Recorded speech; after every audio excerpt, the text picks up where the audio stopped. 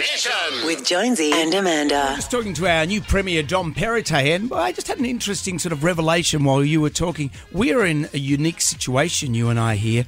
We are a case of one who's had COVID and one who hasn't.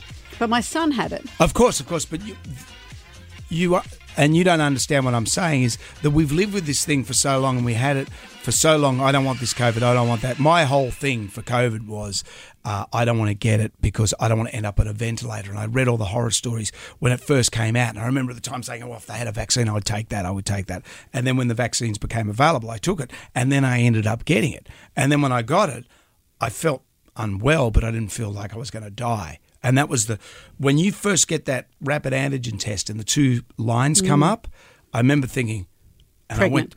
I went, congratulations me.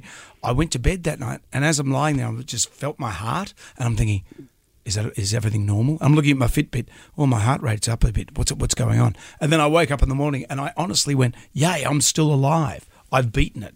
Do you know what I mean? I know this. But that psychological thing that we've had really for hard. So long, and I've had measles as a kid. I've had chickenpox. Not even counting the innumerable accidents I've done to myself. But, with chickenpox, I remember having this terrible fever and all those itchy chickenpox all over you. But we just didn't have the fear that we have with this. Well, we've been told to have this fear. Of course. We touched on this yesterday, is that it's been very hard. We've lived our life a certain way for so long, and in the last 2 years, we've had to make so many fundamental changes. And to make us make those changes, we had to be told to be fearful, and rightly so.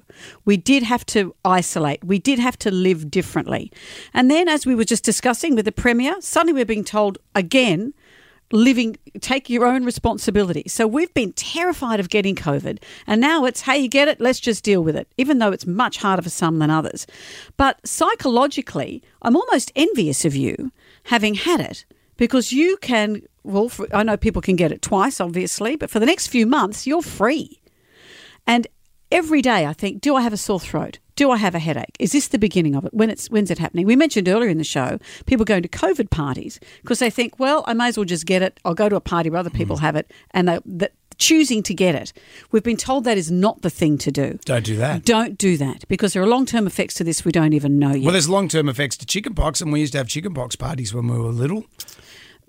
And measles. Yeah, because that was, you got a bit of immunity and that was your life protection. That doesn't happen anymore. Sure. So I think this is very different. But psychologically, everyone's exhausted. This is hard, isn't it? I'm not proposing we set up a kissing booth outside the station. No.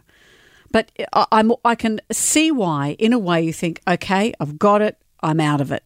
Whereas for those who haven't had it, us Amiga men and women, every day you think, is today the day? It's exhausting. Jonesy and Amanda's Jam Nation.